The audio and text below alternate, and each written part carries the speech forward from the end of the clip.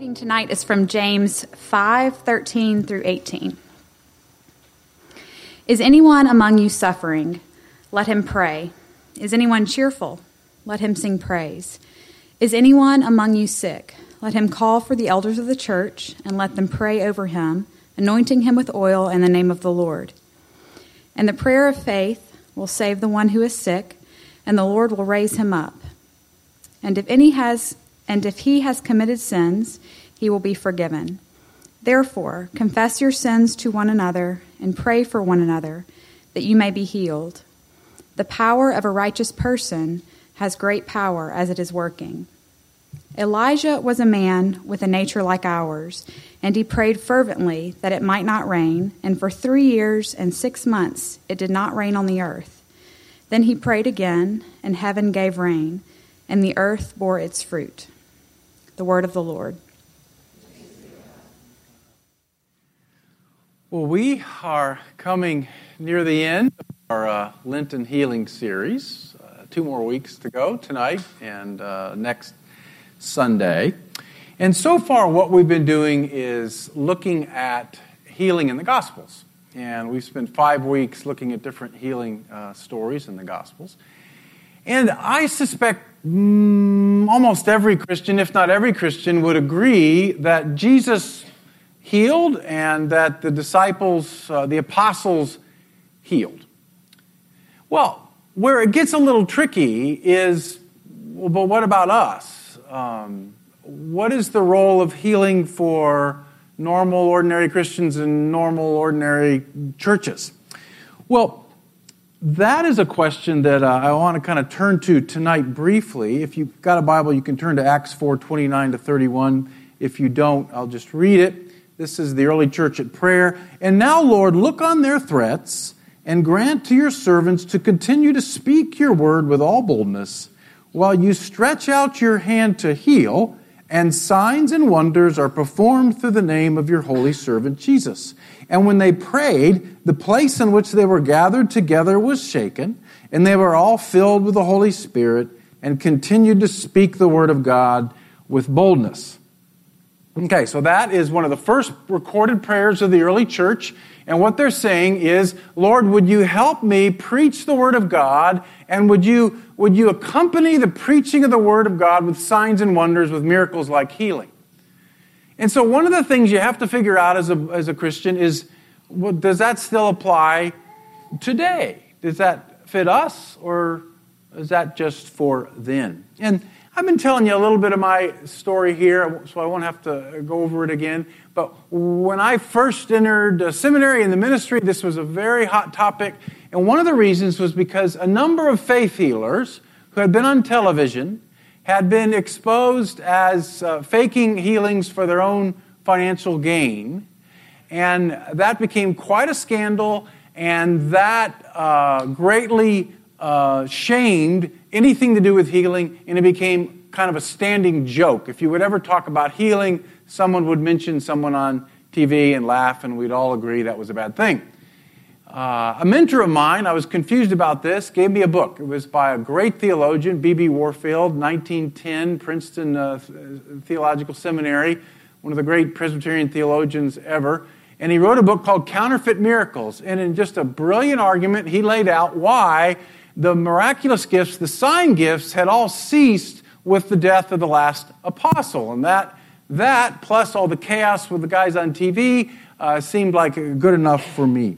Well, when I kind of got out into ministry and started banging into some things, and books started showing up on my desk. And as you probably figured out by now, my testimony is when I usually change something, it usually begins with a book or an idea or someone arguing from a biblical passage.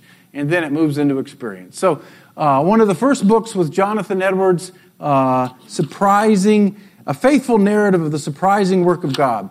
And that was this brilliant theological assessment of the First Great Awakening. And essentially he says, miracles are for today, but be careful, they can be counterfeited. And then came D. Martin Lloyd-Jones' book, Joy Unspeakable. He was a modern-day Puritan, as far as a charismatic as you could ever get. And yet in that book he argued that these kind of gifts were for the gospel today.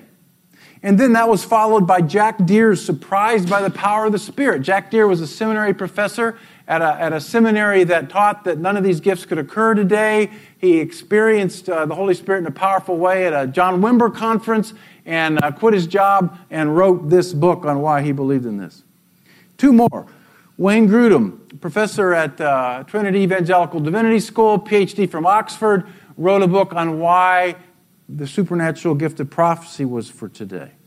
Finally, John Piper, a famous pastor, he wrote a sermon on why he had come to reject cessationism. So all of this was kind of swirling around in my journey, in my mind, and I was preaching through 1 Corinthians, and we got to the passage in chapter 12 about these gifts, and I was preparing to teach the 7 principles that I learned in seminary about why these gifts could never happen today. And I'll never forget, I was sitting in a cabin, I had books all over the desk, and one by one I realized none of these arguments are found in Scripture. And the one thing I learned not one thing, of many things I learned in seminary, it was when Scripture disagrees with the books, go with Scripture. That Scripture has got to be your ultimate authority. And so with fear and trepidation, I realized, I think these could be for today. And one of the reasons why was what we're going to talk about tonight. There are 2 passages in the New Testament that directly tell or describe Christians and churches to pray for healing and to pray for miracles. Not apostles, just normal Christians. And this is one of them in James chapter 5, verses 13 to 18. And this is a book written in verse 1 of the first chapter to the 12 tribes in the dispersion. And that was code language for Christians all over the empire. So this is a general epistle. It's for a specific, not for a specific situation, but general principles for all times and all places. Now, it's also written kind of like the book of Proverbs in that he states general principles that then kind of apply to broad themes in the Christian life, just like the book of Proverbs. So let's just see what it says here. And by the way, I would nominate this one passage as the single most disobeyed passage in the entire Bible by Christians today. So when I'm done with it, I want you to ask yourself, will you ever do what this asks? And if not, why not? Okay? So let's not just kind of do a heady seminary lecture here and go harumph and go have dinner. I want to know by the end of the night whether or not you'll do this. And if you won't do it, why won't you do it? Okay? All right, verse 13. Is anyone among you suffering? Let him pray. Is anyone cheerful? Let him sing praise. Christian life is filled with joy and suffering. The rest of the passage tells us what to do when we suffer. If anyone among you sick, is anyone among you sick? The Greek word is not the normal word for sickness. It's a broader word for general affliction and suffering. So he's talking here about all sorts of kinds of suffering. And he says, when this happens, let him call for the elders of the church. Now, the first thing I want us to see here is that the burden is put on the sick person to call and ask for prayer. To say, I am sick and I need help. Now, the Greek word for elder just means mature. This was the year 40, 50 AD. We're not talking about a really richly organized church culture yet. He's just saying, you're in a house church. There are spiritually mature people around you. When you are sick, go to them, call for them, and ask them to pray for you. So the first thing that happens in any kind of a faith community that develops a culture of faith is we develop a culture of confession, a culture of vulnerability, a culture of humility, where when I have a need, I ask for help. I say, I've got this thing, I've been going to the doctors, I'm not sure what it is, I'm still suffering, I've still got some pain, would you pray for me? Okay. My question to you is a question to me. Would you do that? Would you ask? I know it's hard. I'm not sure why it's hard, but it's hard. I went to healing prayer. I put on my calendar that I would go to healing prayer 2 Monday nights ago because I've got this little thing in my back that won't go away. So I get in there, and the thing's been on my calendar for a month, and I sit down there and some other people in the room, and I say to myself, other people are suffering more here than I am. I don't really think I should do this. And so an hour goes by, and I never go up and ask anybody to pray for me. I, after studying this text, would say, that's getting real close to sin, if it's not sin. Because if you're my friend, and I have a need, and I don't share it with you, I rob you of the opportunity to care for me. Now, I know all the theological problems. I know sometimes God doesn't answer. I know. I know this, though. Every time I've gone to a friend and said, I'm suffering, would you pray for me? Regardless of the answer, I felt loved. And I felt connected with, regardless of the answer. And so somebody said, what do you want to happen tonight? I said, I'd love to see us develop a culture of faith. And then as we talked a little before, you know what I think I'd like to see happen even more than that before that? I'd like to see a culture of confession in our church. A culture of humility and vulnerability where I will actually say to my brother and sister, and I know it doesn't have to be up here, it doesn't have to be a Monday night, it's got to be somewhere with your people, that I will say, I need help. Pray for me. So I want to ask you, will you do that? I need help. Pray for me. Let them pray over him, anointing him with oil in the name of the Lord. Now, oil was a symbol in the ancient world for the Holy Spirit. That's one of the reasons why they anointed. But it was more than that. In Mark 6:13, Jesus sends the disciples out, and they cast out many demons and anointed with oil many who were sick and healed them. Now, it's true oil is a symbol of the Spirit, but can you imagine Jesus is preparing these guys for mortal combat. They're scared to death. He's thrusting them out into the battlefield. Do you think he would say, and by the way, when you are right in the face of danger, here's a neat symbol? No, there's more to it than that. I don't know what. But there's more to it than that. Because God works through stuff. God is an incarnational God. And so that's why he says, anoint with oil, lay hands on one another with oil, symbol of the Spirit, because my healing power flows through stuff. It flows through blood and sinew and tendon and flesh. It flows through stuff. Touch each other. That's how I work. And then he says, do all of this in the name of the Lord. That's always important to remember whenever we pray for sickness, that we're doing it in the name of the Lord, according to the authority of the Lord, according to the sovereignty of the Lord. This is not something we're doing for our own gain, to give ourselves glory, to get a rush. Ultimately, it's the Lord's business what happens in the prayer. It's always important to remember that. Now, and the prayer of faith will save the one who is sick. Now, remember, these are like proverbs. They're general statements of biblical truths. Of course, there are exceptions. James knew that. Jesus knew that. Everybody understands that when we pray for healing, we aren't always answered. We've talked about that several times in the series. But this is a general principle that when you have faith and when you are a part of a community of faith, the Holy Spirit is activated and flows more freely. There's some connection between faith and the power of the Holy Spirit. Now, how do you awaken faith? Because the last thing you want to do is dump on somebody who's struggling with faith and say the reason why your life stinks is because you don't have enough faith. Well, that's the good news of the gospel. No. This is a communal text. We think of it too individually. This is not about just you. Because a lot of times I don't have faith. I need to be a part of a community that has faith. I need to be a part of other people that believe that God can move in my heart and life. How do you awaken that in a community? I think it has something to do with your glasses. Put them on, Janie.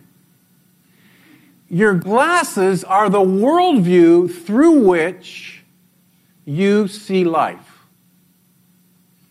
And most of us who've grown up in the West see life through a Western, rationalist, secular, materialist worldview. We've been trained in it all the way up to our last year of education. It's not bad. There's many wonderful things about it. But one of the most difficult things about it is that it rules out anything supernatural. And so you don't see the Bible for what the Bible really is. You see it in an entirely different way. This was one of the first things that started to kind of come undone for me early in my ministry. And it happened when I either heard a missionary speak or I read a missionary article called The Excluded Middle. And one of the things that the missionary was talking about is he'd gone out in the mission field and he was trying to explain the gospel the way he'd learned it in seminary, but the people in the mission field could never understand it. Because in their world, there was God and spirit. And it was all mixed up together. In his world, there was God and there was people. And there was this big gap between the two. And so you might have faith and miracles and religion up here. You have people and life down here. You didn't expect up here to come into down here. And so he wrote a famous article. It's called The Excluded Middle. His name was D. Edmund Hebert. And the whole point was that his ministry didn't start to work until he realized he was wearing the glasses of a Western materialist worldview in his mission work, and he couldn't see anything that was going on all around him. And he concluded that the worldview of the Bible was more like the people that he was trying to reach. So one of the things, if we want to become a culture of faith, we've already seen it starts with confession, with humility, with asking for help. One of the things that we also have to start exploring is what pair of glasses am I reading the Bible with? Am I reading the Bible open to what the Bible really says about how life works, or am I taking Western, rationalistic, secularistic, materialistic goggles, putting them on, looking at the Bible, and then just washing away anything that doesn't fit my paradigm? How do paradigms change? Another major book in my journey, and I won't do this to you every week, but you asked, you didn't ask, but I'm going to tell you anyway. It was Thomas Kuhn's Structure of Scientific Revolutions. Really boring book, very important. He's the one that developed the idea of paradigm shift. And it's a history of all the major shifts in science up to the present. And his point is that the whole scientific community shares certain beliefs and assumptions. Yeah, we all think the world's flat. And then usually somebody on the outside says, maybe it's not. Then the people who have the power kill the person on the outside. After a few generations, there's enough people on the outside that challenge the assumptions that the assumptions flip and a whole new paradigm or worldview comes into action. That's what needs to happen for you. That's what needs to happen for me. We have bought into a Western materialist, secularist worldview, and the more degrees you have after high school, the more you've been trained in it. And we need new glasses. Now, I'd say there's two ways that the paradigm shift happens. One is you actually change your theology, and you kind of go where we're going tonight, and you say, I don't get this, but I think God can really do this. The second thing, usually it goes like this, is that you begin to experience something that doesn't fit your old paradigm. And at first you reject it, and then you begin to see the new way. For me, it was a haunted house. And I may have told this story, but I'm getting older, so you got to put up with that. It's going to happen again. So this was years ago. A friend of mine says, my house is haunted. Can you come over and go pray? And I pulled out all my books on haunted houses. No, I have no books on haunted houses. It's true stories here in Knoxville. And I didn't know better, so I said, sure. So I go over there, and I said, sit down, Miss So-and-so. And she says, every night a dark presence visits my bedroom. So we start to pray, walk through the house. I walk in, I see her father's picture, and ask her about the father. The father's been dead many years. Immediately I felt something in my spirit about the picture. I go on, we pray, I sit down, I say, tell me about your father. After a while she says, actually, it's my dad that visits me every night. I've asked him to, and we have a real sweet relationship, and I'd never want him to go. Well, that wasn't her dad. That was another kind of spirit.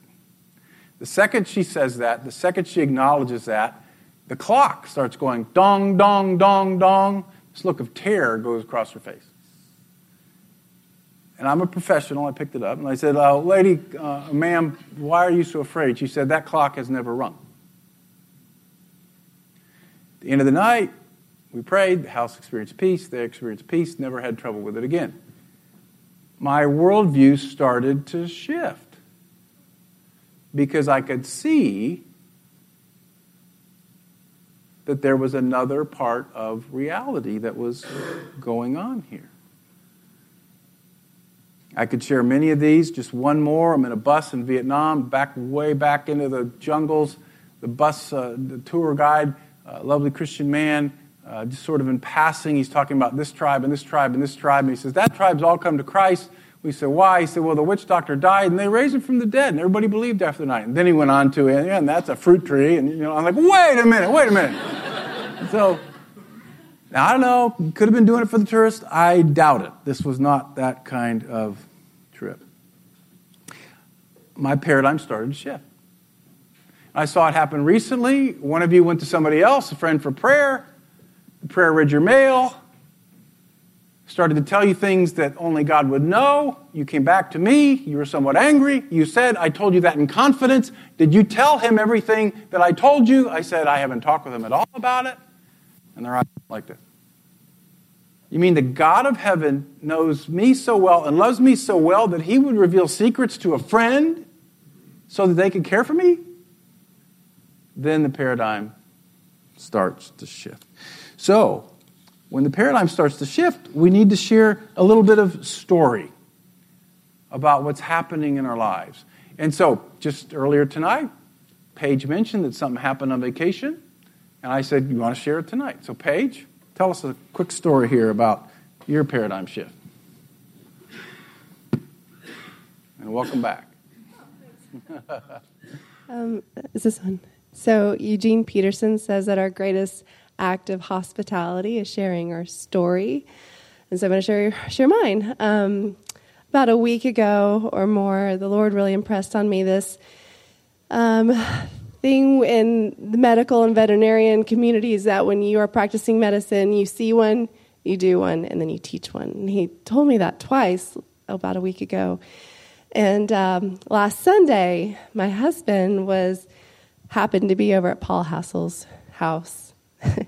And Alex Bell was there, and they asked to pray for him, and they prayed for a hernia he'd had for 20 years that has given him chronic pain. And so they prayed for him, very simple prayer. There were 7 kids running around the house. It's crazy, chaotic. But the Lord met him there. And 2 days later, after it started pulsing, instead of burning, he said it was less than half the size and it was no pain anymore. And I'm married to an engineer, very analytical. This did not make sense to him at all. And then a day or two ago, I got a cold, a really bad cold, lost my voice. And I did not ask for prayer, but my husband came to me and said, can I pray for you? Something he never does. And of course I said yes. And so he laid his hand on my shoulder and prayed a very simple prayer. And I could feel my sinuses drawing up in my head and almost my tongue through the roof of my mouth. And my voice came back, and my cold is gone after a day and a half. And that just doesn't happen to me. So I know that was the Lord providing healing in my life. And then a few days, as we were leaving vacation, we were at a Kroger headed out, and I saw a man in a wheelchair. And the Lord impressed on me so strongly. He was in front of me in the checkout line that I needed to pray for him. And I didn't. And he told me like 3 times, you need to pray for him, pray for him. And I ignored that, and Doug asked, why? Why don't we respond to that? And my fear was I could do more damage than good. What if nothing happens? As if the outcome was in my control. I had this idea that if I prayed for him and nothing happened, that somehow I could cause more damage. And that was just a lie that I was believing. That see one, do one, teach one. I was at the teach one, and I failed. But David Leach told me tonight, he said, you know what? You didn't fail. You heard the Lord. You heard him prompting you to pray for somebody. And he's not giving up on you. So I encourage you to tell your stories of healing, to encourage each other, to build each other's faith up.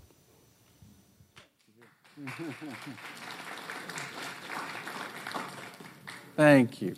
All right, let's finish this up. Chapter 5, verse 16. And if he has committed sins, he will be forgiven. Therefore, confess your sins to one another and pray for one another that you may be healed. Now, as we said last week, obviously, everyone who remains sick, it's not because of their sin. We've talked about that. These are proverbs. They're general principles. And here's the general principle. If you are spiritually healthy, you are more likely to be physically healthy. That's the spiritual principle. Your body and your soul are connected. If your soul is right with God, it will help your body heal. That's the principle. Now, what I want us to just kind of think about here is it says, confess your sins to one another and pray for one another. This is a verse about community again. And again, it's this culture of humility. It's this culture of confession. It's saying that this is the kind of community where God's healing power flows more freely when we are deeply embedded in relationships. We share what we're struggling with. We confess our sins. The sin is forgiven. When that happens, we are in a better place to experience God's healing power flowing through us. That's what I think this verse is about. So I'll ask you again, will you do it?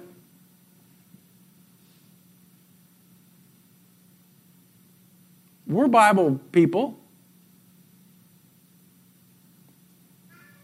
Will you do it? When you're sick, will you call somebody to pray? If there's something you're struggling with, will you confess it to one other person?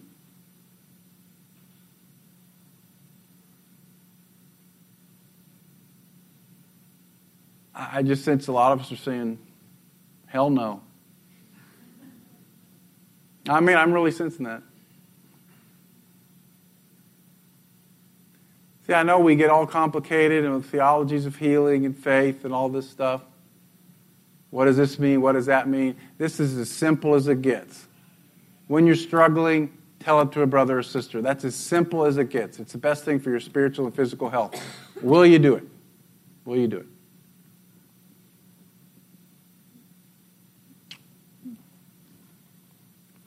Well, then, he ends with another interesting phrase, and he says that the prayer of a righteous person has great power as it is working. Now, what does that mean? Is there some connection with my own personal walk with God and the capacity through which God's Spirit flows through me? Sure looks like it. Now, I know, but what about? We're not saying it's a quid pro quo relationship. It's not saying that you have to be like at a C+ to heal a sore back and a B+ to heal, MS. And, come on. We know we're not saying that, right? But it makes sense, doesn't it?